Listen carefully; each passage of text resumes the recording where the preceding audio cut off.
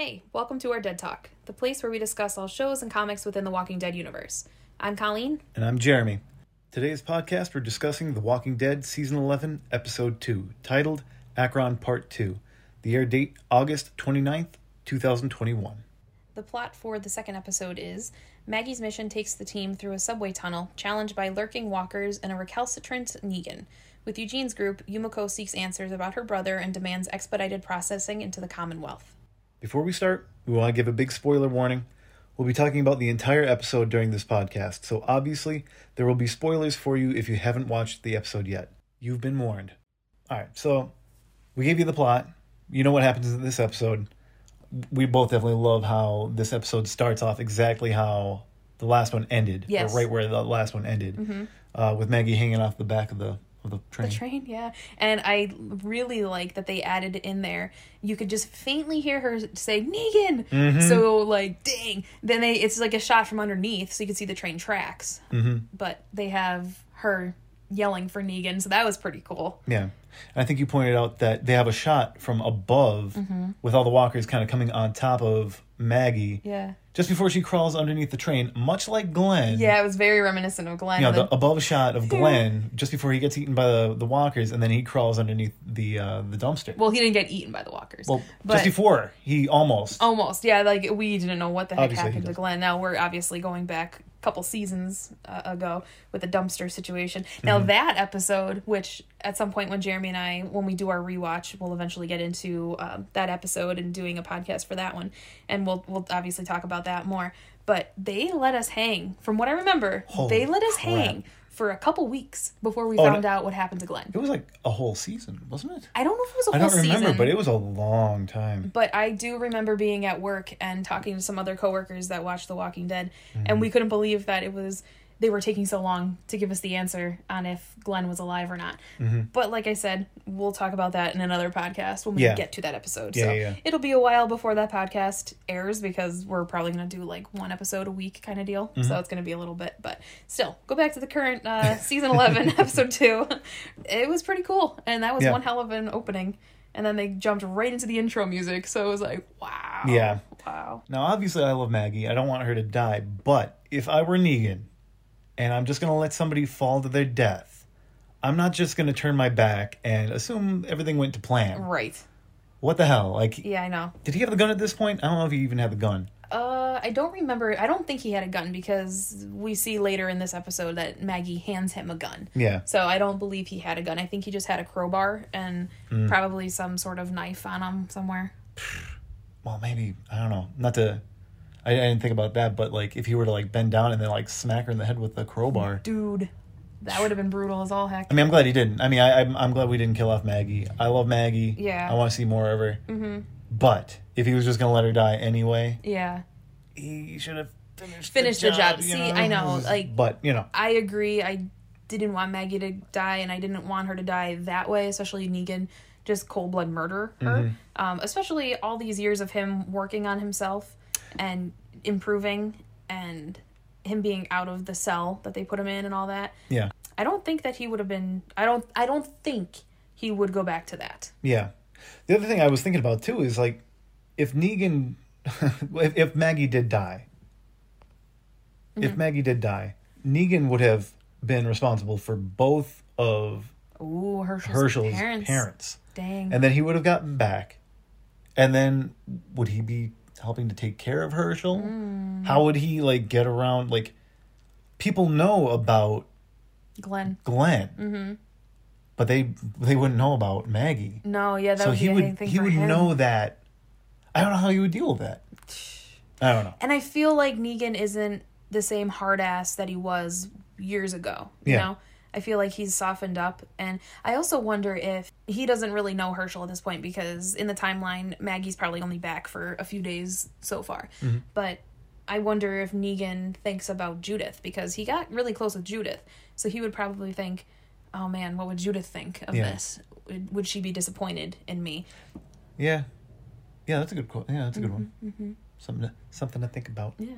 And I know you talking about the crowbar and stuff with Maggie. so everybody gets into the train car. Like, they all enter the train car from the ceiling, and there's like a hatch of some sort. And then they all start clearing the walkers, and Negan gets in there, and he looks guilty as all heck. Yeah. But he also, I have here, like, he also doesn't look happy. No, he about doesn't. it. Like, no. he doesn't look happy. He doesn't look like he, what do you say? Like the cat that ate the canary? Yeah, I actually have that in my notes for something else later down the episode. Oh, okay. The cat that ate the canary. Yeah, but he doesn't look like he's happy about the situation. No. Either he's not sure whether he got away with it, or he's just genuinely like, man, I really didn't want to do that. Yeah. But also, now what do I do? Yeah. He also, like, probably really felt that she was a liability. Like, Yeah, it might not have just been to cover his own ass. Like, it might have been, yeah, she's a loose cannon right now. She's going to get other people killed. I mean, obviously, she's trying to kill me. Yep. But she's going to get other people killed. Yeah. She already almost did. What do you mean? Well, when they were going through the tunnel. Yeah. In episode 1, Cage, she almost got Cage killed. Gage. Oh, Gage. Yeah. Cage. Johnny Cage. Nicolas Cage. Gage. Sorry. That's okay. Yeah, so they're trying to clear the walkers. They get down there, and one of the guys, I think it was Duncan, I think that was his name, he made a comment about the doors are rusted shut because they're trying to open them. And then, Negan looks super freaking guilty, and someone asks, like, where's Maggie? And then Negan ends up saying that she was right behind me. And then they kind of go into a conversation. I think Alden tries to go back up the hatch to see if he can go get her. And then someone stops him and is like, no, she wouldn't want us to do that. And I see the point of that, because she would probably know, well, if they come searching for me, they're going to risk their lives. And she's been around the block enough to know it's just, you got to move forward and get the mission done. And I think she'd be willing to, at this point, yeah. I don't think she would be hurt that they didn't come looking for her. Yeah. I think she would rather they not come looking for her. Yeah, she'd probably understand. Yeah. Did you make a note about the sleeping walkers in the train at all? No, I didn't. But yeah, they had some of the sleeping walkers in that train too. Like, they weren't so much sleeping as they were just chilling, I guess. I'm calling them sleepers. Okay, chilling sleeping walkers. What do you think they dream about? Brains. Guts. Flesh. Flesh. Yeah. All right, so now our next scene that we're at is with Dog and Daryl. And I like the transition from everybody down in the train to Daryl, because they had, I think it was Negan, trying to pry open one of the doors to get to the next train car. And as he's trying to pry it open, then it's like if you blink, you miss it. They had Daryl breaking down one of the brick walls. Yeah. So that was a pretty cool transition. I liked that. Yeah, they had the same color grading and everything like that. And it shows that, Negan can't open a real door, but Daryl can open up a concrete wall. It's like, Terrible. There's no door here. There should be a door. Let me get my crowbar. I'll make my own. Dog. Get my crowbar. And then once Daryl gets into that train tunnel, he sees a spray painted wall, and it says, "It comes for us all." There's a lot of like weird cryptic things up on that wall. Yeah. And there's just a lot of weird things in this subway tunnel. Like, I have a lot of questions, and are they going to answer these questions? Yeah, Are you talking about like the body with the arm chopped off? Yeah, with the money. Bag? Yeah, he had like stacks. It looked like a guy. His arm was handcuffed to, it looked like a suitcase, but his arm was chopped off at like the elbow area. Yeah. So his arm that was handcuffed was laying on the ground, and the stacks of $100 bills were in the suitcase that was next to him. Yeah. So they went through all the trouble to remove this guy's arm to open up the case. I'm assuming they knew that there was money in there. Yeah, but then they left all the money. Yeah, unless they were inundated by walkers. Maybe. But, like, what are these people down there from? Are they from the original fall? Yeah. Like, from everything going to shit? Because... Again, that was a long time ago. Yeah, a very long time ago. And then later on in this episode, Yumiko kind of calls out the Commonwealth and the two interrogator people, and she basically talks about the currency being the U.S. dollar. So do these people have some sort of tie with the Commonwealth? Yeah. And then, like, Daryl sees some of the other spray paint things on the wall with the crown, the people wearing the crowns. And Truth Lies was another thing over the spray paint area with the people wearing the crown, and it seemed like people were fighting each other for the crowns. There's that too. What if they were? What if these are people that were fleeing from the Commonwealth? Huh. Oh, maybe. And then if they knew that the U.S. dollar was their currency, maybe they wanted to take as much money from the Commonwealth as they possibly could. I wonder. I don't know. But then Daryl ends up, I think there was a part, Dog found the bag Dog found a person over there, a walker that was sleeping. Yeah. I think that was later, though. That was a little bit after the next scene with, like, Princess and stuff. Dog needs more training, by the way. He just runs off. Like, you got to be able to, say, heel. Yeah. Well, it's funny. I think last episode you had said, like, Dog's really trained until he's not. Because until he's not. He does listen to Daryl, and then all of a sudden he just does his own thing, and it's like there's no talking to Dog, and he's just gone. I mean, I think of those military dogs, and, like, they are... super trained. On the spot. When you say something, they just do it automatically, no matter what they're doing. Yeah. But, it's Dog. Yeah. Daryl ended up finding some sort of bag, and it was a clear bag with some snacks in it, and then there was a $100 bill. And it's whoever owned the bag, their young children wrote a note on the $100 bill. And it's interesting how, to us, a $100 bill, that's quite a bit of money. Oh, yeah. But in this world, apparently, or at least to these kids, they just use it as scrap paper. So they wrote like a note for their dad, and it was something like, "Dear Dad, you always said that if you didn't come back in a week to move on. We went looking. It's been 3 weeks, so we're going. I'll watch Jesse and turn on the radio every day at 10. See you both soon. Love, Tom and Jesse." And then Daryl pulls out a Polaroid of two little kids, and the picture is one of the kids is holding a little bunny rabbit, like a stuffed animal, and that was also the one that Maggie picked up on the train tracks in the previous episode. They obviously didn't get very far. Yeah, I mean, unless they dropped the bunny. But again, if they were originally from the beginning of the fall, that's 20 years ago. Yeah. So those kids looked like they were in like single digit age. So they might be in their 20s right now. Like, so we don't know. I mean, they could have made it. Maybe. But their bunny is just down there.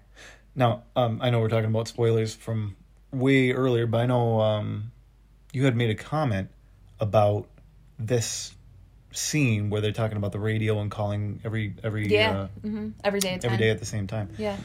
Very much like Rick and Morgan. And Morgan, yeah. Yeah, from the first season. Yeah, and I'm sure everyone listening probably remembers that, because that's a pretty big thing. That was the first episode. I think it was either the first or the second episode. Yeah, it was definitely the first season.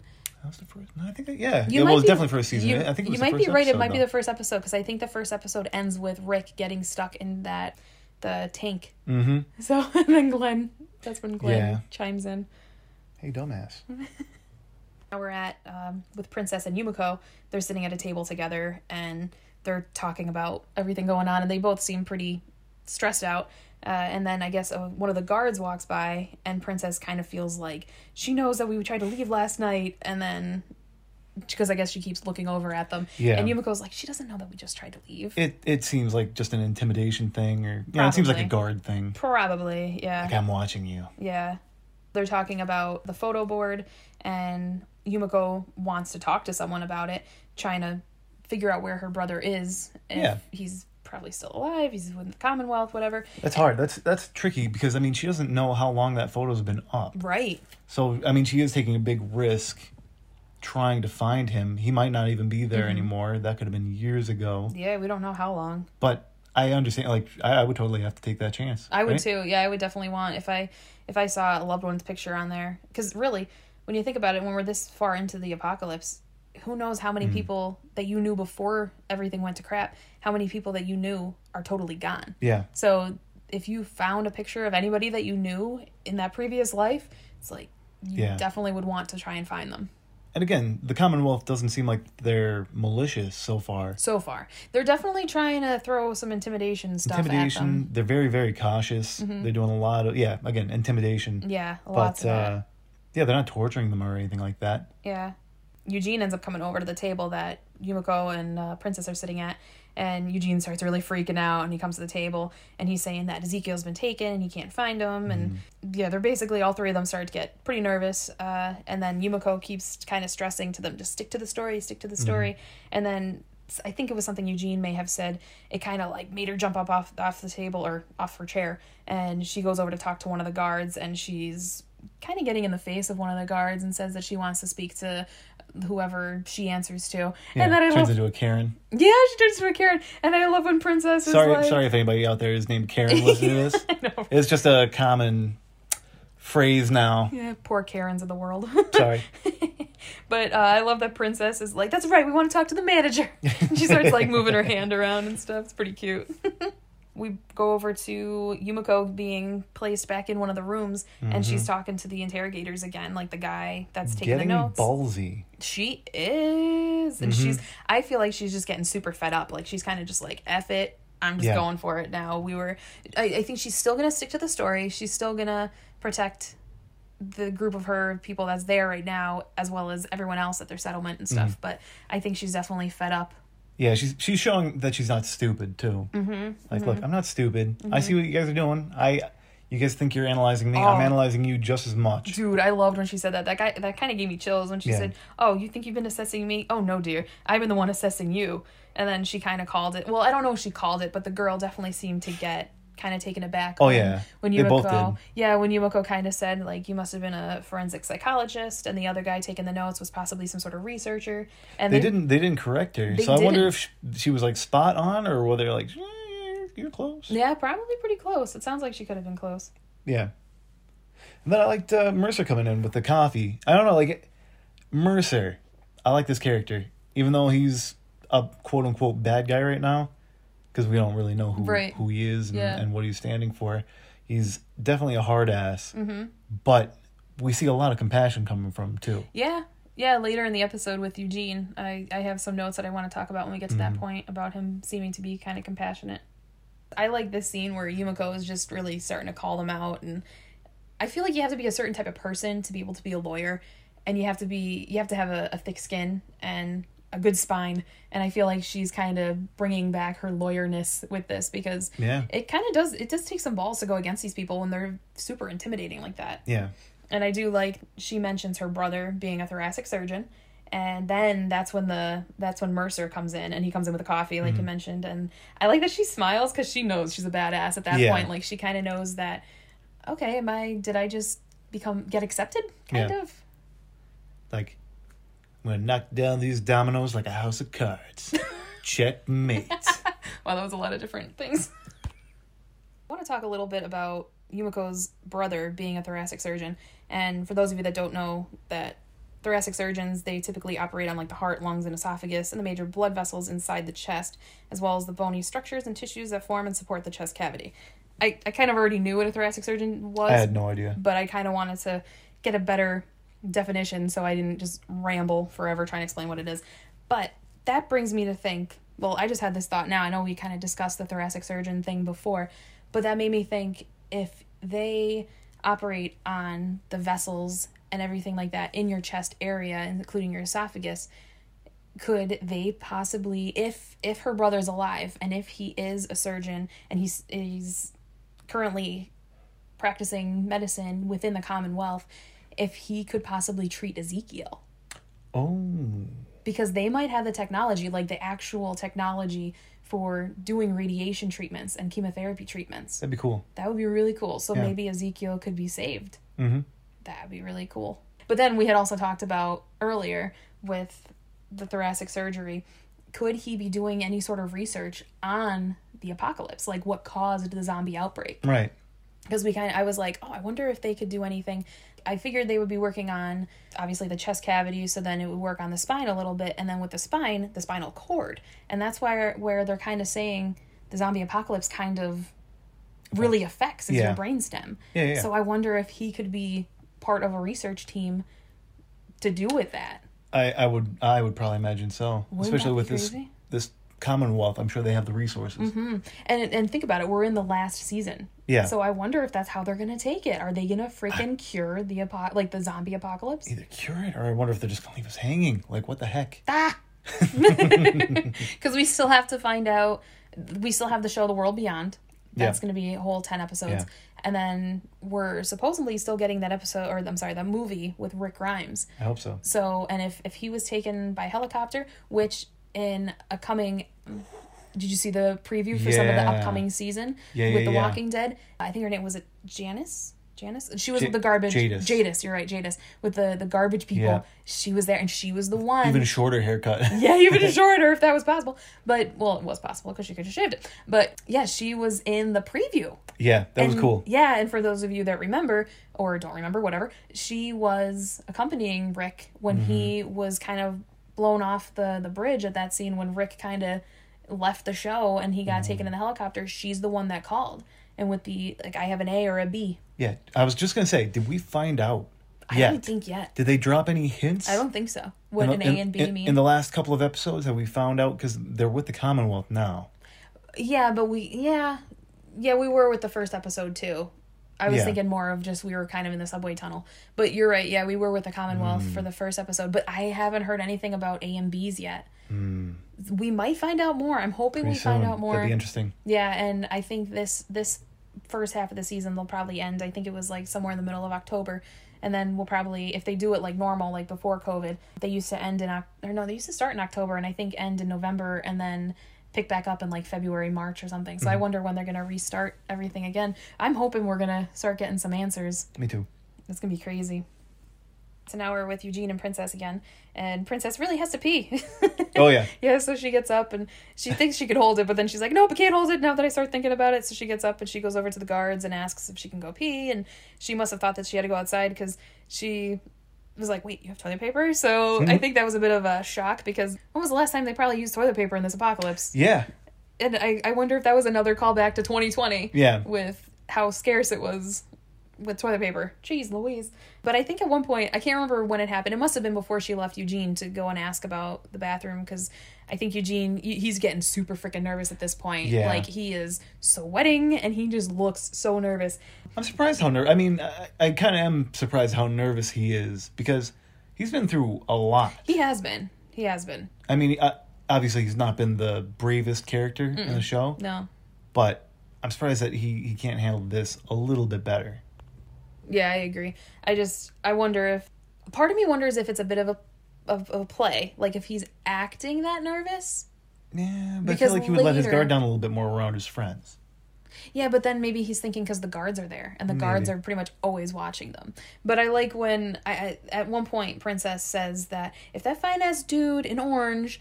I think took Yumiko in there kind of thing, or he just walked... Yeah, if he just walked into the room, everything must be going all right.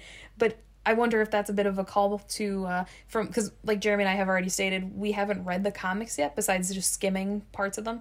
But I have heard that Princess and Mercer hook up. So I wonder if that was her little thing of, if that fine-ass dude in orange, that's what they're talking about. It's an interesting combo. Mm-hmm. I mean, he's so straight, like he's very stoic. Not stoic, what's the word I'm looking for? Stone-faced. Oh, yeah, he's very hard-assed. Yeah. Yeah, and then she's like the complete opposite. She's like very colorful and like off the wall. I don't know. What would their kids be like? Huh. I don't know. That'd be interesting. Yeah. It'll be interesting to see, because with the television show, they don't always stick with things with the comics. Yeah, that's true. And we haven't read really the comics yet, so I'm really excited to start reading those. Yeah. But yeah, going back to the toilet paper question. I mean, like, it does make sense. Like, what did they wipe with this entire time if they didn't have toilet paper? Yeah, I don't know. I know, I think about that, I'm just like, eesh, how bad do they stink? Yeah. Not only do the walkers reek, but eesh. So they're using, like, fabric that they find or something. I don't know. I feel like they would run out of fabric to use after a while. I don't know, maybe leaves, but then what do they do in the winter? They have to figure something Apocalyptic bidets. Yeah, I was going to say, maybe they have some sort of bidet system, but what do they do when they go out, like, on a mission? Yeah. They don't have bidets or running water. Good band name, by the way. Apocalyptic Bidet. Yes, I agree. There we go. We'll start that, too. Yeah. All right, so after that, Eugene is just sitting there. He looks so freaking nervous, and he's looking like the cat that ate the canary. Like, I wish he would just chill a little bit, because they have, when Princess goes out to use the bathroom, that one guard is left, and there's the two guards out there, and they kind of look at each other, and the one guard is really looking over at Eugene. It makes me think, Eugene, you gotta calm down a little bit. You're looking like the cat that ate the canary. Gotta play it cool. Yeah, he's looking way too freaking nervous. then we're over to Daryl, and he's crawling in the tunnel looking for Dog. The people with Negan are still trying to pry open the train door, so I think they're kind of bouncing between the two. They're bouncing between what's going on with Daryl and then what's going on with Negan and everything. Building up some suspense there. Yeah. And then when they're trying to pry open the door, Negan and everyone hears pounding. And they're like, I was confused at first too. I was like, oh my God, are there walkers on the roof now? How the hell do they get up there? And then we realized it was Morse code. And Negan's like, oh crap. Well, that's what you get for not finishing the job. Yo, double tap. Yeah. If any of you watch Zombieland, you will get that reference. Yeah, you got double tap. Again, we don't want to see Maggie gone. No. But if Negan's going to do it, you might as well do it right. Yeah, you have to be smart about it. So, yeah, it ends up being Maggie. Oh, man, she cracked him hard with that gun. She kind of said her take on what happened, that Negan just left her there. And Negan was basically, yeah, like, so what? And then, yeah, I love how blunt he is. Yeah, and then Gabe is just like, you're just admitting it. And Alden's just kind of like, you tried to kill her? And Negan said, no, she was in trouble. I decided to not help. There's a big difference. Yeah. Now, I have written down here, it's just like Batman. I'm not going to kill you, but I don't have to save you either. Ooh, snap. Yeah, I loved that line in Batman. And yeah, this definitely works here too. Yeah. Well, I mean, I don't blame Negan. And again, I like Maggie. I do. I like Maggie, so I'm not trying to want to see... I don't want to see her dead. I really don't. Yeah. But I don't blame Negan either for just kind of being like, taking the easy way out. He feels she's going to kill him. Yeah. And she's flying off the cuff. Mm-hmm. She's possibly going to get them killed or hurt or whatever. Yeah. And she doesn't seem to really care. She's gotten really cold. Yeah, she has. And Negan has kind of always been about self-preservation. So if Negan kind of saw an out to that, and he wouldn't really have to answer too many questions, and it wouldn't be too obvious. It would be very easy for other people to accept the fact that, yeah, Maggie slipped, walkers got her. Mm-hmm. They knew the situation that was happening. They knew the walkers inundated them at the train track, so it wouldn't be too far-fetched that that's actually what happened. But then they grab Negan, they pin him against the wall, and they're giving him a huge problem. And that... Pretty surprised, actually, that they didn't kill him right there. Me too. That's another one that, like, wow. Like, if they thought they were close to killing him earlier, after admitting to letting Maggie fall, possibly to her death, they held back pretty well. Yeah, they did. And the one girl basically said, Maggie, you give us the nod and we will take care of it. And you could see that it was rolling in her head a little bit. She was kind of contemplating it, but then they get distracted because then they hear, help! And it was Gage on the other side of the train car. And Negan actually seemed pretty, like, I think he was like, kid! Like, he got kind of stressed out seeing Gage on the other side. And then they asked him, like, did you close the door when you were trying to run away? And he's like, oh, crap. Oh, no. It's like, oh, crap, so you did not.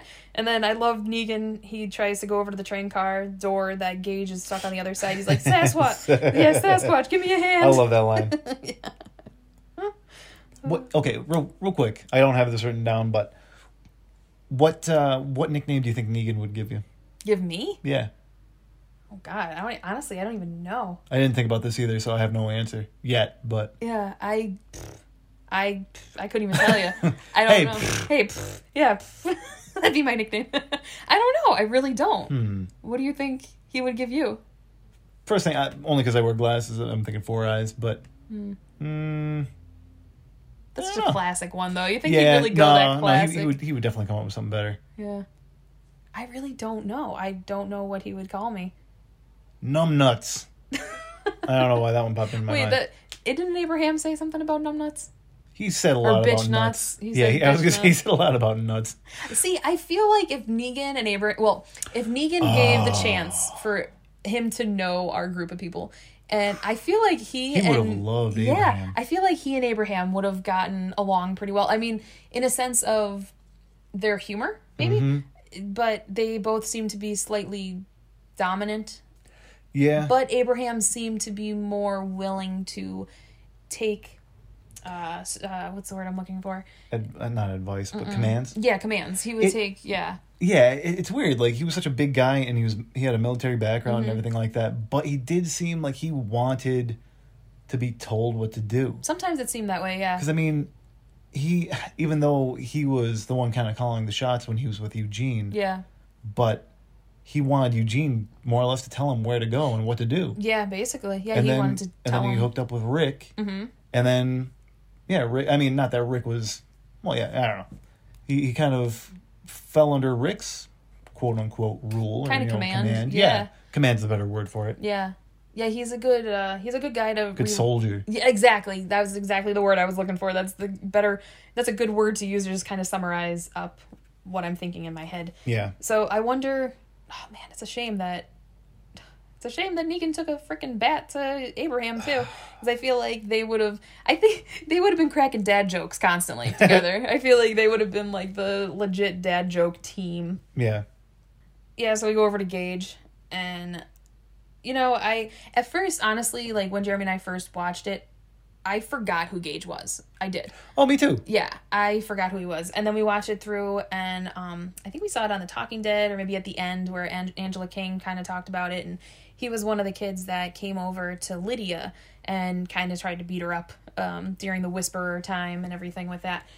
So, at first, when we watched it, I was like, what the hell? They're just leaving this poor kid over there? Yeah. And they're calling him a coward? I'm like, what the hell? Why are they calling him a coward? Yeah. And then I realized what was really Gabriel. happening. Yes. I was like, whoa, Gabriel is calling this guy a coward. Yeah, you think he's a freaking priest. Come on, man. Yeah, he's a priest. He's a priest. We know his background. Oh, he was a coward, yeah. Oh, big time. Mm-hmm. And then, again, going back to the fact that he's a priest, not to think that, redemption or, like, second chances, right. Mm-hmm. I feel like he should know better than to call somebody like that a coward, right? And then just condemn him to death. Yeah, basically. And especially when we were first watching it, and I didn't remember at the time who he was, but then when it came back to me when I realized who he was, I kind of see the point. Yeah. But I still feel as though there was enough time to get him out of there. Like, I feel like there was enough time for them to at least try to get the door open, even if they told Gage, yeah, just try and take out as many walkers as you can while we work on getting the door open. That could have been an option instead of just saying, nope, screw it, let him die. Well, that's, like when Gage calls Maggie a liar. Uh-huh. Were we saying that, we think that's because she's like, no, we don't have enough time. Right. Do you think he's like, you're a liar. You're just letting me die because you want, you're killing me out of spite. Yeah. And I mean, we find out he did take the ammo bags, and I think the guy's name was Roy. He and Gage ended up running off with the supplies, the ammo bags, and all that stuff. Mm-hmm. So I could see the group being pissed off, but to be that pissed off to let a kid like that die, that's pretty messed up. And I know Alden tries to go up to the door and pry it open, and Maggie and a few others, I think even Gage grabs Alden and tells him, no, like, we're done. We're not going to do this. So they're basically just going to sit there and freaking watch this kid die. So then, I heard the one scene, Negan was kind of leaning up against the door, or leaning up against the wall next to the door, it seemed, and he seemed disappointed. Like, he genuinely seemed disappointed in Maggie's decision that they could have tried to save the kid, but they opted not to. And I still feel as though there was enough time. Yeah, time was a ticking, but if they could have told Gage to turn around, take care of as many walkers as he could while they worked on the door and got him in, and then close the door somehow again or propped it closed, they could have saved the kid. Instead, he had to waste his time and plead with them to try and get the door open. Yeah. And, like, Negan looks at Maggie as if to say, you're obviously the one calling the shots. This blood is on your hands. Basically. Or, I also thought, he's looking at her like, you're not going to let me help him? Like, really? This is what you're gonna do? This is how you're gonna play this out? You're not gonna let us help him? Yep. It was, for even Negan was like, damn. That's cold. Yeah. And then, the kid, like Jeremy already said, he says, liar, and then he stabs himself in the freaking heart. Twice. Damn. That was a brutal spot, and it seems like he looks right at Maggie while he was stabbing himself, and while he was being taken down by the walkers. Yeah. And Alden seemed pretty upset. Yeah. He looked at Maggie as if to say, I'm not very happy with your decision. Yeah. I am disappointed. I'm a little disappointed. One of the things I was thinking about, though, with Gage being stuck in that train car, maybe it's not every train car, maybe it's every other train car, whatever. Maggie came up through the floor, through a door. could there have possibly been a door? A hole in the floor? Yeah. Yeah, there should have been. I mean, I would think there would be. Yeah, and of course, if he went in that, he would be going into the outside, and there's already a crazy amount of walkers out there. So maybe it wouldn't be that great of an idea. But it's worth a shot, I think, you know? But again, maybe it's not all the train cars that have that and stuff. And I think there was something that you wanted to say about that scene, right? Well, I think what you wanted to say that you're forgetting about right now is how much this scene with Gage being eaten by the walkers reminded us of a couple episodes ago. Yeah, I wasn't sure if you wanted to say that. Oh, it doesn't matter. Yeah, just how... It definitely reminded us of earlier on when we meet a kid named Noah, and we get to know him a little bit. And you get to care about him. Yeah, we got to care about him. And then one of the most horrific scenes... Yes. It wasn't necessary. No. It was like... Was that necessary? Yeah, how brutal they made it. Awful. And even Glenn, he was like, oh, God, this is so horrible to watch. Like, you could tell he didn't want to watch, but he kept watching. Yeah. And so there's a scene where Noah finally gets eaten by walkers, and it's definitely one of the most graphic kills on The Walking Dead. Yeah. And, they... in our opinion. Yeah, they, rip his face open, just... And all because of that dickhead Nick. I cannot stand that kid. He was... Nick the Dick. He was... He rubbed me he was Toby, you are the worst. No, I don't know. He just rubbed me the wrong way from the start when we first met him. And then... He's probably a super nice guy. Oh, the actor? Yeah, he's probably super sweet. A super nice guy. Yeah. And, not to comment on his physical appearance, but he looks like a rat. He just looks like he does, like a snitch, or just all about himself. Yeah, you can't trust him, and Glenn didn't like him either, because, again, we'll go back to these episodes. Yeah, I don't want to get too much off topic. Yeah, but just that scene so much reminded us of this whole Gage situation, that you could see him being eaten from, behind the glass. Yeah. Yeah, you're in a place of safety, watching somebody you care about. Yeah. At least to a certain extent. Yeah. Getting eaten by just dying. You're just watching them. You're safe. Yeah. But you're there watching somebody in real time. Yeah. Getting eaten. Yeah. Is horrifying. Horrifying, yeah. But again, there is a difference between Noah and this Gage kid, because Noah was an all-around sweetheart. I don't remember him ever doing anything bad. I don't remember. He had a couple of moments where we were like, oh man, he's a little bit of a jerk. I think, I don't know. He was stealing equipment from our group. Was he? Yeah. Well, I know. I think we met him at the hospital when Beth was at that hospital. Yeah, he was trying to help Beth. Yeah, but from what I remember, though, he didn't... Well, I don't know. That takes back on what I was going to say then, which was I don't remember him stealing anything, but I don't know. We'll have to rewatch. When we rewatch... we'll get back to it. Yeah, we'll remember it, but either way, we're not talking about Noah anymore. Let's go back to season 11. So, that scene reminded us of that, and I think that's all I wanted to say about that scene, because I mentioned about the door possibly being in the floor. And then the next thing we go over, we're back to Eugene. Mm-hmm. So we're back over to Eugene, and to me, it kind of seems like they're separating them. And I feel like they're getting in Eugene's head a little bit. Oh, yeah. Because Eugene asks one of the guards, no, my friend Yumiko's in there. And he's like, dude, no one's in there. And no, my friend's in that room. I saw them go in. No one's in there. Yeah. And then... Again, they're not, torturing per se, but they're, psychologically stressing them out. Yeah. They're trying to get them to break. Well, then Eugene is like, well, what about my friend? She just went to the restroom. And I mean, he didn't say it exactly the way I'm saying it, but this is the gist of it. But he's asking about where his friend was that went to the restroom. And the guard's like, what friend? And it's almost like they're acting like these people didn't exist. Mm-hmm. So it's like, then does Eugene start questioning anything? If he genuinely is as stressed as he appears to be, and it's not just an act, is he going to think, crap, am I hallucinating? Did these people not really exist? Yeah. And then after that scene, we're back over to Maggie and Negan's group, and Gage is reanimated. And, yeah. And I guess Maggie... I think Alden was saying, what a horrific way to die. And then Maggie kind of says, well, there's worse ways to go. Mm-hmm. I don't know if she's referencing Glenn's death, because Negan just so happens to be there. Yeah. Or if she's referencing the story that she's about to talk about. Definitely the story that she's talking about, I think, at least. Only because, I mean, don't get me wrong, the way that Glenn died was awful, but it was relatively quick. Relatively quick. I mean, how much did you feel after getting smacked in the head with a bat? Oh, I'm hoping that he was like pretty delirious at that point. No, I'll find you. He freaking said I'll find you. That's horrible. He was with it enough to know. I'm going to say it was painless. Let's go with that because I don't want to cry. Glenn. Yes.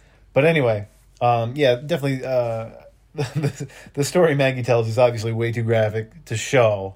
Oh, that dude. Ugh, gross. But yeah, it definitely shows why Maggie's so hard and cold now. I mean, like, anybody, after seeing what she describes... Oh, dude, it sounds horrible. ...would definitely be hardened after something like that. I mean, you would have to be like, yeah, this world is lost. Yeah. How do you come back from that? And how... God, just to think that there's people like that out in the world. Yeah. I mean, there's probably people like that in our current world. Do we want to recap the story? Or do you have a recap of the story on there? I don't really have a recap, but for those of you that watched the episode, you pretty much remember that her and Herschel, so Maggie and Herschel were on their own for a while. They were starving. They hadn't had food in quite a while. And then they found an old man that said, I think he said, like, he just needs some help with some things. So, like, he could with clothes for his daughter to bring back. Yeah. And he's like, I'll give you some food. Yeah, so they were desperate at that point. And then Maggie knew from the start that he was lying. These people, our people have been through some shit. They know their gut is usually pretty right a lot of the time. So she was going with her gut, which was a good thing because I think she said she used the chloroform rag on him that he was probably going to use on her. And they sound like they were cannibals, basically. Cannibal / rapist. Yeah. It sounds like they were like holding people. It sounded like women. They were mutilating women. Yeah. And using them as sex slaves. Yeah. And then letting them get pregnant. Yeah. And then what? As walkers. It was a really dark story. Yeah. I don't like stories of rape. That just I've never seen the movie, but it reminded me of when you tell me about the story of The Hills Have Eyes. I never watched. When I saw the opening scene for that and those like disgusting people tried to rape that girl, instantly I turned it off. I instantly get nauseated when anything like that happens. So that's what it reminded me of. And obviously, I mean, like, I'm almost a little bit surprised that they even had that story in this. Me too. That's a lot darker than anything that they've actually had on the show. Although they didn't flat out say the word rape. So they heavily insinuated though. Yeah, it's more so insinuated in it. But it was pretty messed up, and she basically told Alden that, like, you know, when I told you that story, I don't feel anything when I tell you about that. And she basically was saying when she walked in and she saw those girls like that, she lost part of herself. Like, she lost part of her humanity, and that one of the first things that she thought about after she put them out of their misery was, okay, if they were alive this long, there has to be food. So that's pretty messed up that she didn't even think. Like, I'm getting chills thinking about it, but it's pretty messed up that she didn't think about the terror these girls went through. Yeah. And I know you guys can't see it, but she has goosebumps. I do. It's just messed up to think that you're living in that kind of world where you don't even think about that kind of crap anymore, and you just think, oh, you're in survival mode. Yeah. Well, and I think especially too, she's especially in survival mode because she just locked her son downstairs or whatever room because he's starving too. Yeah. So yeah, she's definitely in survival mode, and at least she put those girls out of their misery, even though it sounds like one of them had turned already. Yeah. So I want to continue with that scene, but I want to jump back a couple beats before Maggie talks about that story and just how they show Gage on the other side of the door, and you could see that he's reanimated. And Alden kind of makes it a point to be like, so no one's just going to look at him? Like, no one wants to look, because you could see they were ashamed. Yeah, you could see that they definitely looked over at the door, but they don't want to keep looking at it. I'm sure they felt guilty about it. Probably. And then even Gabe basically said something like, why? He died a coward. And then I love that Alden was like, oh, that's a hot take, father. And he kind of said father in a mocking kind of tone. Yeah. Because really, if you're a priest, you should, like you said earlier, have some sort of compassion, the idea of second chances. Exactly. And forgiveness. Yeah. And then you redemption. Just let a kid die. And especially, he's a kid. How freaking old is he? 17, 18 years old? He's a kid. He doesn't know that kind of stuff that... I mean, he should know what he did was wrong by taking the ammo bag. But he was scared. I mean, he's probably still not... Even though he grew up in this world, it doesn't seem like he's super hardened yet in the field. Right. Maybe he was behind the closed walls most of the time, so maybe he's not hardened enough. Yeah. And then at one point, Gabe looked over at Negan. He's like, what is it? And then Negan just says bad memories and then sits down. And then Gabe is like, about what? He doesn't answer. He doesn't, but Negan almost looks like sick to his stomach, like he could puke, and he like rubs his face like very stressed out, and he just looks sick. Yeah. Like, what do you think he's thinking about? I was thinking either when he was with the Whisperers, walking around with the Whisperers, because he's surrounded by walkers again, and then I think you might have mentioned, maybe being back in the prison cell. I mean, he's back in a closed space, confined, maybe the prison cell. Yeah, it's possible. What do you think? Kind of the same thing. I think, he might be thinking about the Whisperers and hearing the groans and moans from the walkers on the outside, because you could see them hitting the glass, the windows and stuff. So maybe, he's thinking about his time with Whisperers. Yeah. What if he's thinking about Maggie being, the quote-unquote tyrannical leader right now? What if he's looking back at his rule reign. now? Yeah, his reign. Oh, shit. And he's calling them bad memories now. Maybe he's looking back at his past and thinking, yeah, those are bad memories now. Because he also just witnessed Maggie making that call and killing that essentially innocent kid. Yeah, maybe he's looking at her like, is that how I was? Was that me? It's possible. Then? Yeah, he could be looking at that like, oh shit, how many innocent people did I put to death? And geez, like how many? That would be crazy to see if someone kept count. Yeah. Now going back to Maggie's messed up story that you talked about, Maggie seemed surprised that at the end of her story that Negan spoke up and he seemed to get it. Oh yeah. Like that we're lucky and everything. Yeah. Like he seemed to get it. I think she was a little shocked about that one. Yeah, I think throughout this episode she starts to see, I think they both start to see how alike they both are. Or at least were at certain points. Yeah. Like they might be at different points in their story now, but they've both been where each other is at one point. I know that was a really confusing way of saying it. I know what you mean, though. Yeah, but I think Maggie's at where Negan was when we first meet him. Yeah. And Negan's further along, but he sees her as he was. Right. I think I know what you mean. I know what you mean. Replay that. Yeah. We're going to rewind the podcast. that. Replay it. I think I said that right. I think our listeners probably understand it too. Yeah. Yeah. And freaking Dog, man. I love Dog. Yeah. But Jesus, he needs to be like trained a little bit more or just listen, because he's sending Daryl down that freaking gnarly ass tunnel. Yeah. There's no Dog, and Dog doesn't come back. No. What the hell? I mean, at least he doesn't even look back. No. Dog he just takes off. Yeah, he is just doing his own thing. Yeah. And then Daryl keeps going after Dog, which I don't blame him. I don't blame Daryl. Oh, yeah. I would do the same thing. But I'd be like, dude, freaking listen. Mm-hmm. God.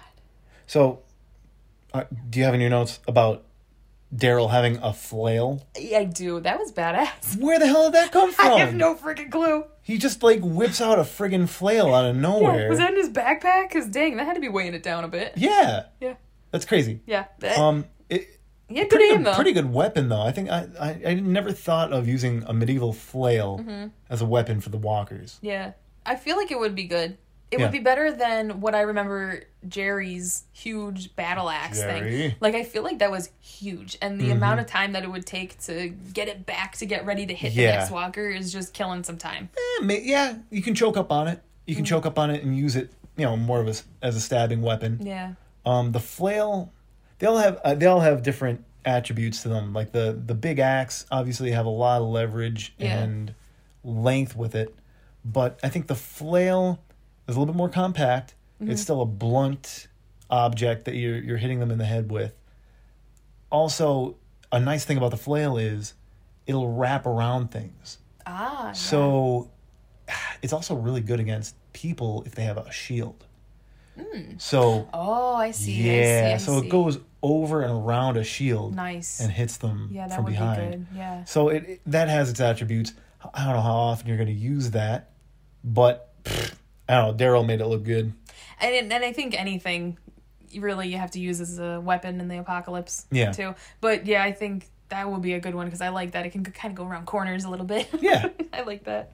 But then, Daryl saves Dog again, and then we hear, Daryl, help me, and it was the guy all bloody. I'm pretty sure his name's Roy. Roy, yeah. Yeah, and he asked him, he's like, what'd you go topside?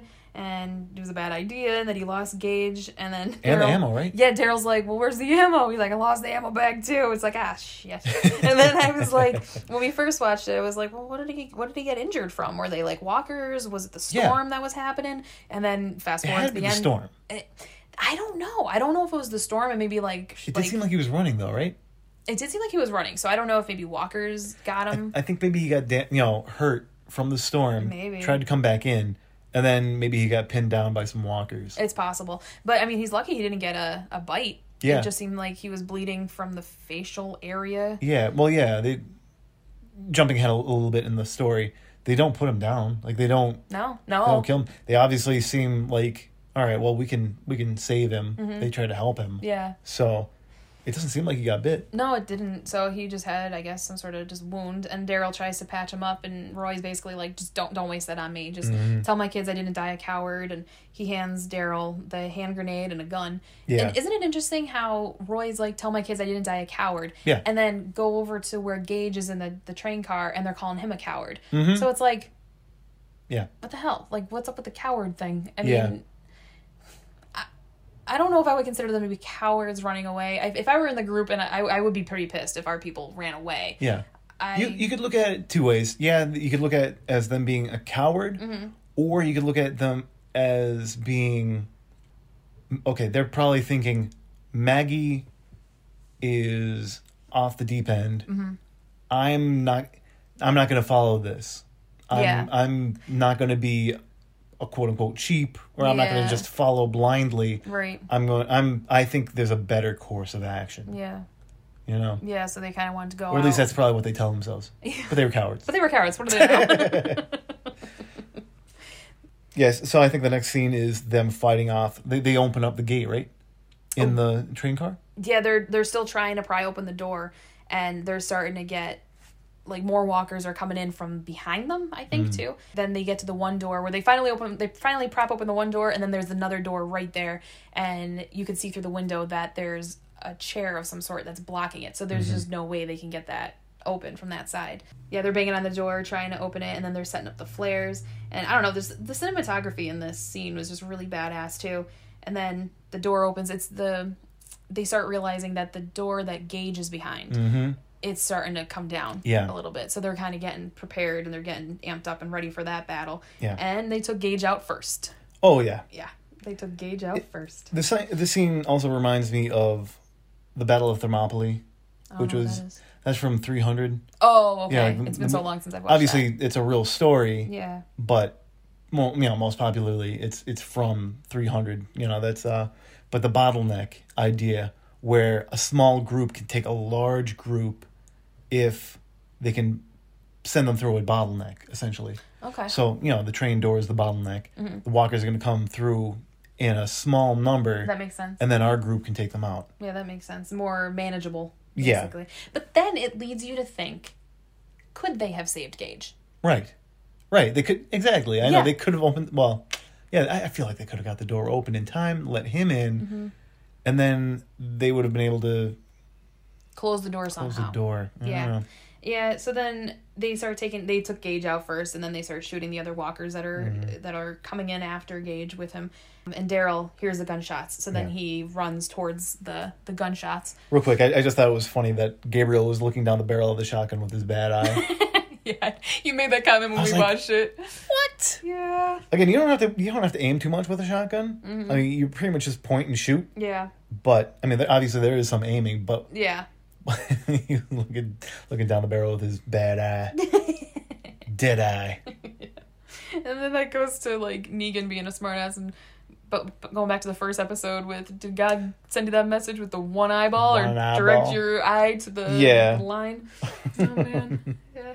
So then, Daryl hears the gunshots. He comes running over to help, and they're getting the walkers from kind of both sides essentially now. Yeah. And that's when Maggie seems to put her differences with Negan aside, and she gives Negan a gun. Yeah, and he looks a little like, I don't want to say thank you, but it was just like a good little look between the two of them. Yeah. Like, I think Negan said, yeah, I got this. Yeah, like an understanding of sorts. You can trust me, boss.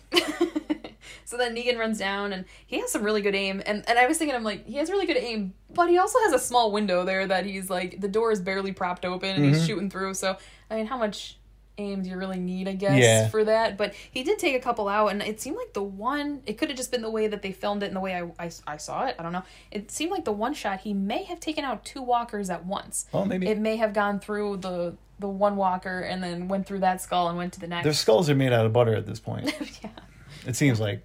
Well, it seems that way when somebody just dies too. They put a freaking knife through that skull so quick and easy. I don't know how accurate that is. I'm sorry, I have to put you down, and then they just like slowly stab them in the head. Like, really? Are our skulls that soft? I don't know. I've never tried doing that to anybody. I know. It really makes me want to wear a helmet wherever I go.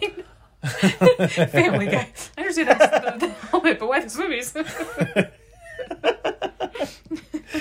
Forgot about that. Oh man! So Daryl's in the train car now, and he's getting ready to rumble. This scene. Oh, dude! So he puts his crossbow. This scene. Yes, he puts his crossbow down. He puts his backpack down. He gets his handgun ready, and he starts walking. He lightens himself up. Mm-hmm. Yeah, makes it more like agile, maneuverable. Yeah, and dude, okay. At first, when I saw this, I was blown away.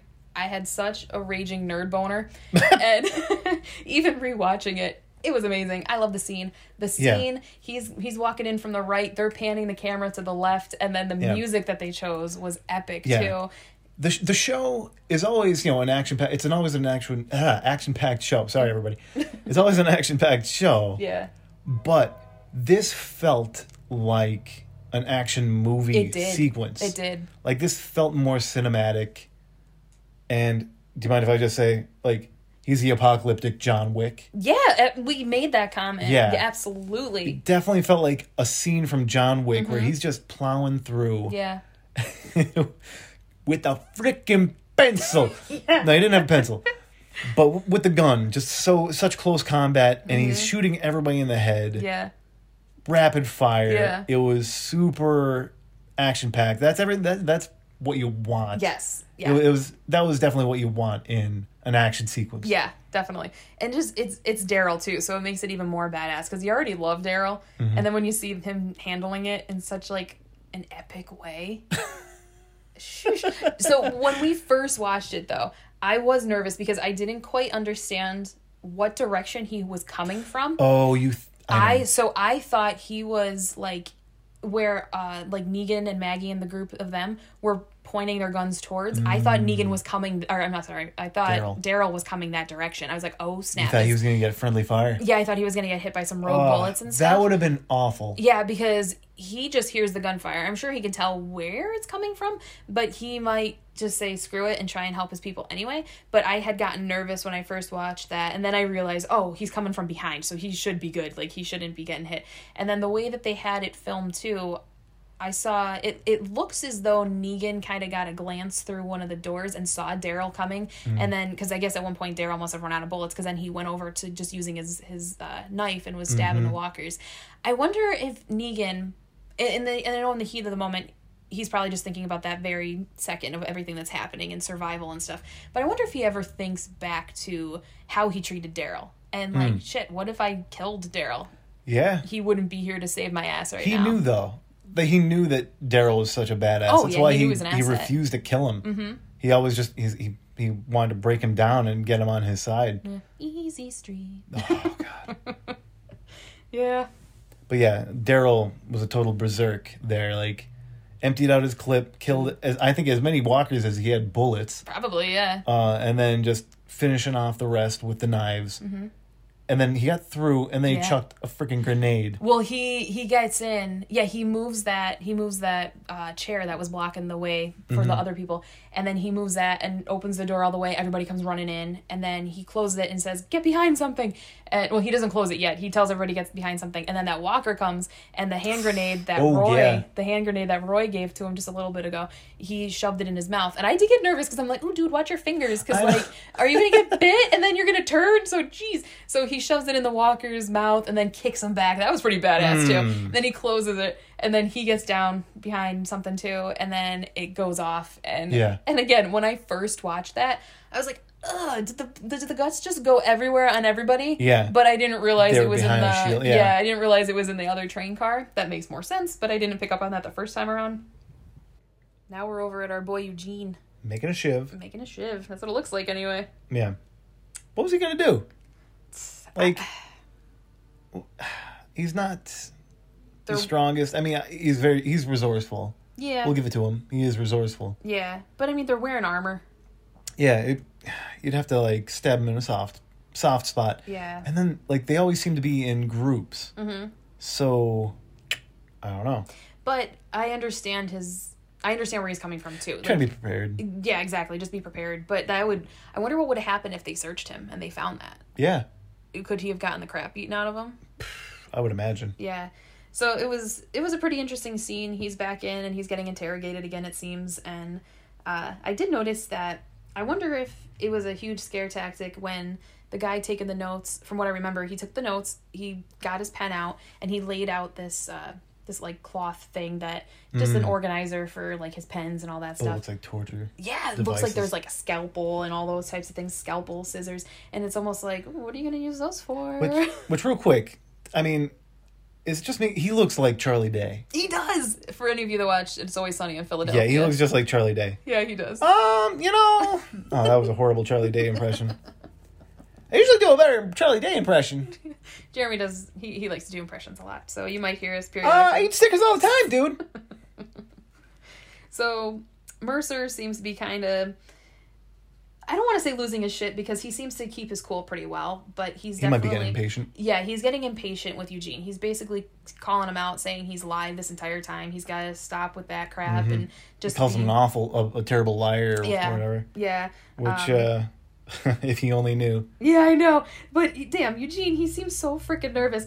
Mercer is super intimidating, though. Like, if I were sitting across from him, I would be freaking nervous as all hell. Yeah. And it's like Eugene is sweating and everything, and so Mercer has the guy taking the notes give Eugene a tissue. Mm-hmm. He's like, mop up. And then you can't lie for shit.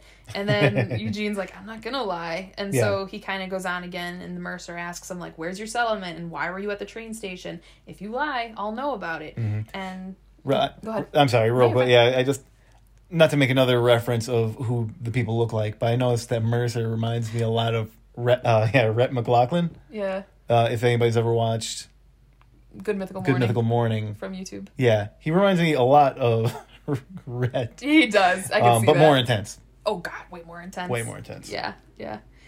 So then Eugene starts going on, and it's interesting because is Eugene lying throughout this entire thing? Is he putting on a front? Because we've seen it in the past with the saviors and all that. I don't know if he's lying about being a virgin. I mean, maybe not. There's nothing wrong with that either way. Yeah. But it's just, I don't know how much of this he's fibbing about. I mean, obviously we know he's lying about some of the things because he knows where the settlement is, but he's not saying where it is. But as he goes on with the story, you almost see Mercer softening a little bit. Oh, yeah. You could start seeing, like, oh, damn, this dude's a little pathetic. Like, I feel a little bad for him. Yeah. It's kind of like, okay, it's all right. Yeah, yeah. And then I love that Eugene says that he's a virgin and that he's observed quite a few times. And he's like, thank you for holding back your tears. Your Snickers. I think he says tears. I think he says tears.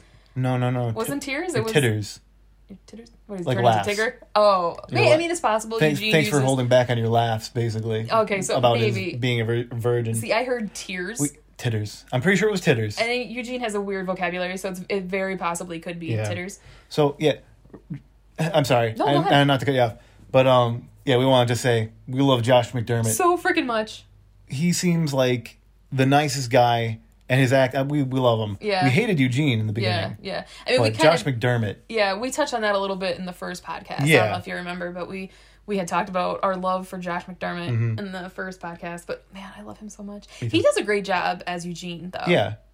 Eugene is annoying as all hell, though. Yeah. Yeah. But he always comes through. He does. Always bet on Eugene. Yeah. So, they talk about the virgin part, and they kind of look up a little shocked, and it seems like they soften a little bit. Yeah. And then I think they kind of transition over to Eugene with a bag on his head, and he's in the carriage, and he's taking him to the train car, and he's crying and stuff. And they're reunited. Yeah, that was a good reunion, too. It was. Everybody was okay. Mm-hmm. They're smiling. They're like, oh, it's good to see you, and et cetera, et cetera. Yeah. He asks, like, where everyone was and stuff, and he asked where Ezekiel was, and he said, I was up in, like, medical and stuff, and they gave me cough syrup, and I'm feeling a lot better now. So, like, did they check his goiter? Yeah. I wonder if it was, I'm just realizing this now. Now, I don't know what Princess did. Did they all get accepted one by one? Yeah, I don't know that either. Because Ezekiel stood up to Mercer and started talking, more truthfully to Mercer right off the bat. And then I think he was the first one to disappear. He was, yeah. He was the first one. He was the first one to disappear. I wonder if he got accepted. I mean, well, he was in the hospital. He got moved. Yeah, he was with the hospital. That's true, but they moved him, and then Yumiko. I wonder if they brought him to the hospital because he had that coughing fit. Maybe, but Yumiko went next because she kind of stood up too. She did. Yeah, she got up and stood her ground. Yep. And then we don't know what Princess did. No. But she kind of she disappeared too. She went to the bathroom, and then that's the last we saw of her. Yeah, that was last. And then Eugene was the last one, probably because he was so timid. They probably felt that he was still holding back. Yeah. I wonder if they felt that he was still holding back. That's why he was the last one. And then when he opened up, he was kind of the linchpin. He was the one that they're like, all right, all their stories check out. We're going to accept them into the fray. Yeah. And then they learned that they were accepted to the Commonwealth. And I love when Mercer goes over to Ezekiel and he's like, I went to West Point, asshole. Yeah. I really like Mercer. I hope we're going to continue to like him as we learn more about him. Yeah, I feel like he's going to go against the rest of our group at one point. And we're gonna not like him so much. I hope not, because I do like him. Yeah, he seems cool so far. Definitely super intimidating. But hopefully we'll continue to like him because, again, like we have already said quite a few times, Jeremy and I have not read the comics besides like skimming through them, so we don't know how he is in the comics. I've heard that he hooks up with Princess, so I feel like Princess wouldn't do anything with him or want to be friends with them if he was kind of screwing over our people. Yeah. And then at one point during this scene, the train door opens again and a girl walks in and she's like, which one's Eugene? And he raises his hand and oh my God, it's Stephanie. Finally. Yeah. We'll finally get to meet her. She's pretty. She's cute. Yeah, she's super cute. I can see them being together. She looks a little nerdy. Yeah. Yeah. And then I as excited as I was, sorry if I just got like, blah, blah, blah.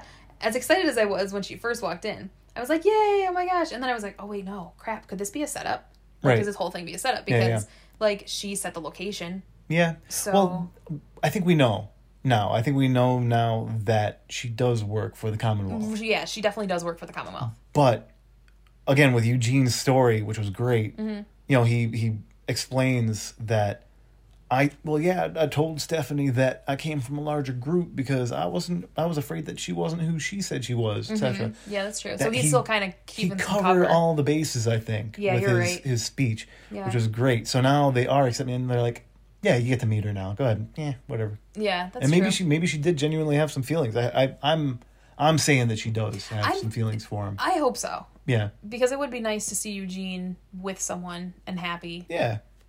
That would be nice. Yeah. So after that reunited scene, we're back to our people down in the subway area, the train area, and they're coming above ground now, and you can see that the storm is over, and it's nice and clear, and you can hear the crickets because it's nighttime and everything. And then some of them, like Daryl, starts to sit down, and he looks very deep in thought. Like, what do you think he's thinking about? Because it looks like he's holding that $100 bill with the kid's note on it. Yeah. Well, it's been a long day. Yeah. They went through a lot of crap. I mean, yeah, it was just going through the ringer there. Yeah.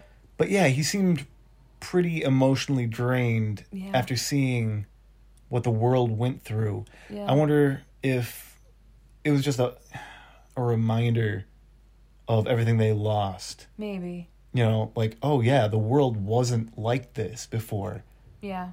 It was kind of like another reminder of like where everything was before, the fall.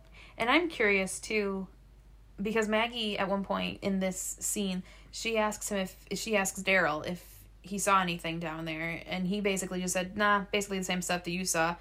Why not mention all the murals that he saw? Why not mention the guy sitting there on the ground with the briefcase with $100 bills? Like, I don't know why he didn't mention that.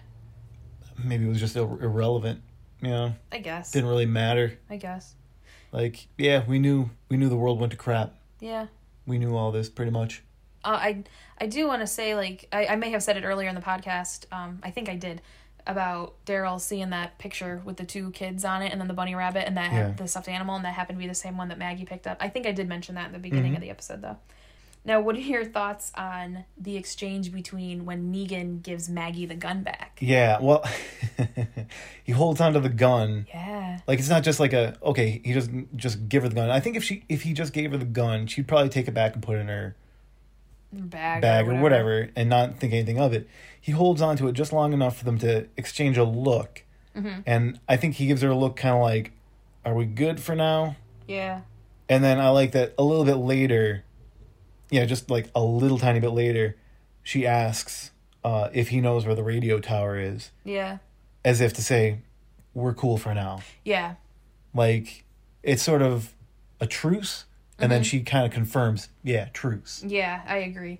Yeah, I liked that when he handed her the gun, they held it together for a couple of seconds and then definitely made some eye contact for a little bit. Mm-hmm. And that eye contact definitely said a lot, too. Yeah, things cooled down a little bit. There was a little bit more understanding between the two of them. A little bit more forgiveness, maybe? Yeah. Yeah, I feel like there was a little bit of forgiveness going on there with the exchange of that. And then, like Jeremy had already mentioned, with Maggie mentioning the supplies, that we'll rest up and then we'll venture out that way. And she asks Negan if he knows where that is. And kind of in an inclusive way, too. Mm-hmm. Like, she says it in not like, oh, so do you know where that is? But she says it like, hey, Negan, do you know where this is? Kind of like including him in the conversation and making him feel more included. Yeah, it was definitely, what's the word I'm looking for? Well, yeah, inclusive. Mm-hmm. She asked it not in a demanding way. Right. She asked it in a way to sort of signify, all right, you're part of the team right now. Yeah, help the group. I'm accepting you as part of the team. Mm-hmm. Do you know where this is? Honestly, Yeah, and then he says, "Yeah, come on," and then she nods and she gets up to follow him. It was. I like that exchange. Yeah, it was subtle, but I think it's subtle. Other people would probably look at it and be like, "Dude, that was like a brick to the head." No, I think it was little bits and pieces here and there too. It wasn't super duper obvious, but it was.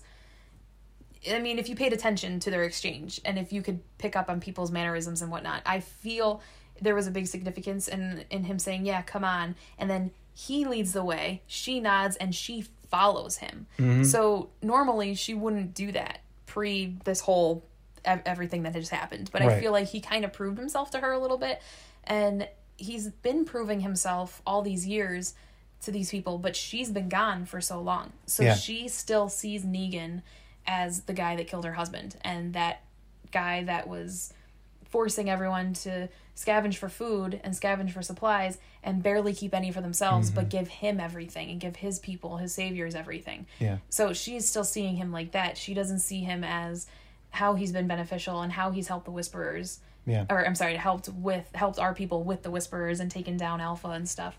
So I think he kind of made up for some stuff.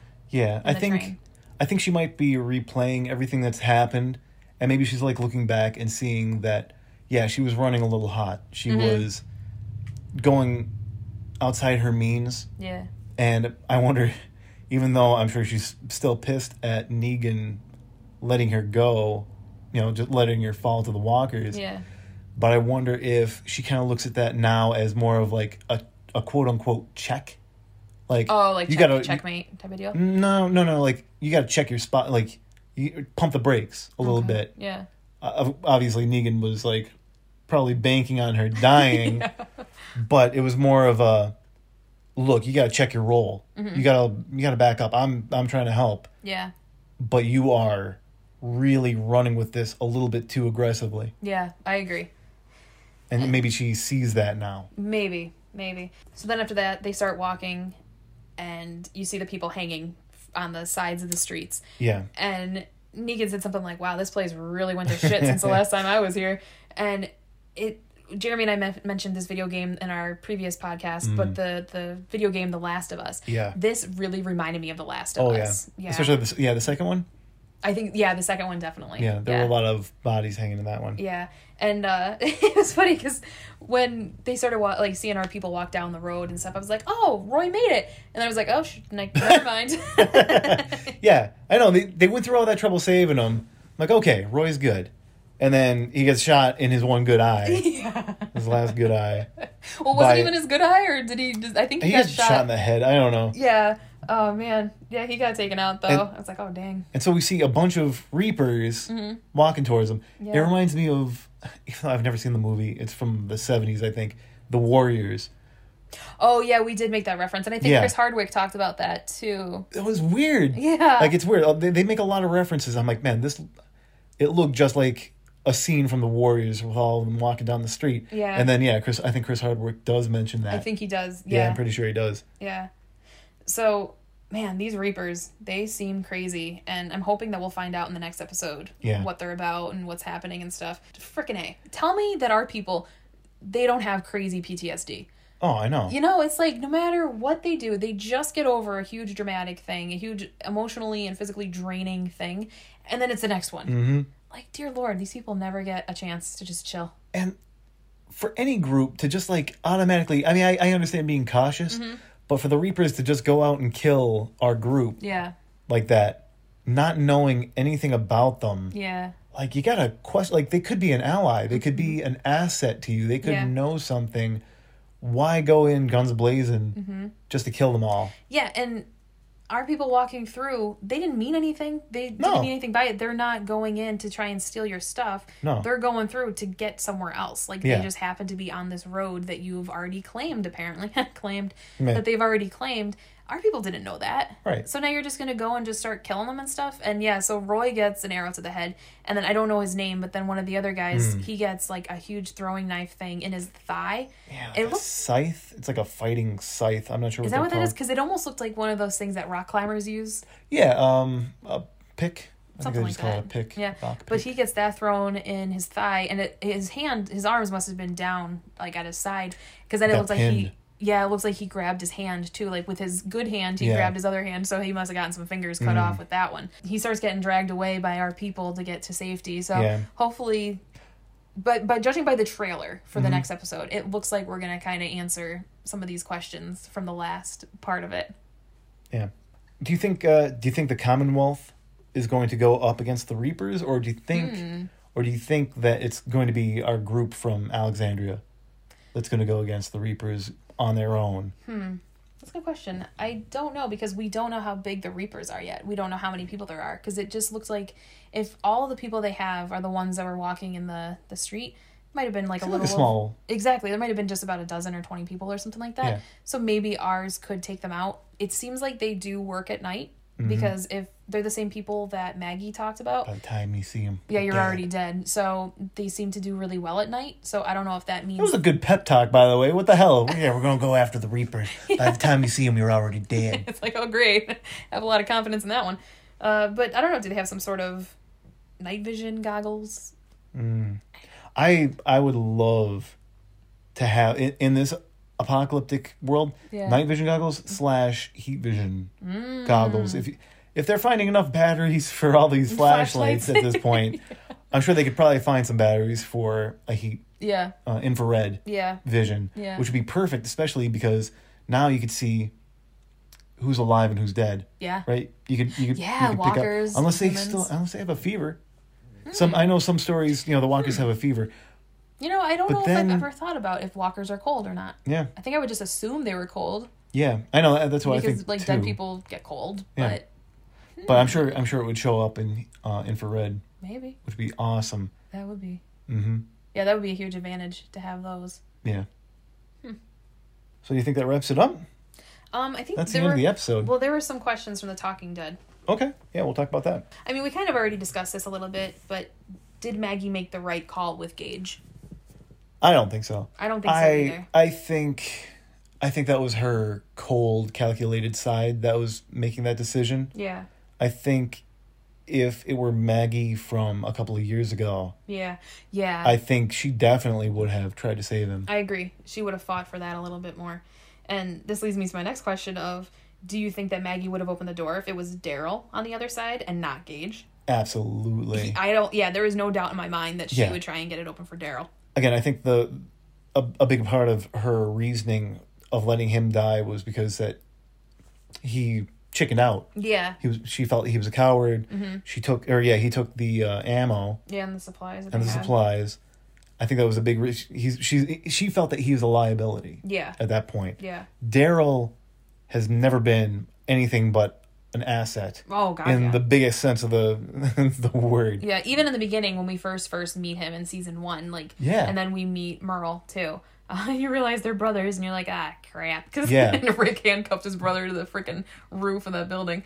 But yeah, even at that point, I'm sorry. No, Daryl was like really built for this world in a lot of ways. Yeah, I mean, he knew how to hunt. Yeah, I was just gonna say. Verbally and I think physically abused by his brother and his family previous to this. Yeah. So he already had some psychological scarring. Mm-hmm. And then he knew how to track and all that. Yeah. Man, I love Daryl. I love him so much. I can't wait to get into the season 1 Daryl, and then as it progresses, and then you can see how Daryl and Rick become closer and closer. Mm-hmm. I love that relationship so much, and again, this will be something that we get into more in depth when we start rewatching the seasons. But it broke my heart to see how Daryl was handling Rick being gone, and because it was up in the air for so long. Daryl didn't know if Rick was dead. Daryl didn't know if Rick was alive. So he just kept searching. And it hurt him really bad. It did. So probably more than his actual brother. Oh, absolutely. I 1,000% agree, because even though Merle was his blood brother, I feel that Daryl found Rick to be more of his brother than his actual blood brother. And a good moral support. Mm-hmm. Yeah, he was a good guidance, and he was just a good role model, really. Yeah. And man, Daryl just became such a great asset to the team. And it sucks, but it's interesting because Daryl isn't even in the comic from what we know. Yeah. So this part was just made in the TV show. So I wonder if they always had if they always had Norman Reedus picked out for this role. Yeah. Because I feel like at one point we knew that answer, but I don't remember now. So we'll have to find that out as we rewatch everything. So one more thing I want to say about from The Talking Dead. They had asked, do you think Daryl will prove Beth right in the end and be one of the last men standing? Because on this episode of The Talking Dead, they had Josh McDermott, who plays Eugene. They had Emily Kinney, who plays Beth, and they had Lauren Cohan, who plays Maggie. So they asked that question. I think they asked Beth that question. I think so. Yeah. So what do you think? Do you think Daryl will survive to the end? I hope so. I hope so too. Will he be the last? That would be interesting if they end the whole series with him recounting. I don't know how they're going to end this.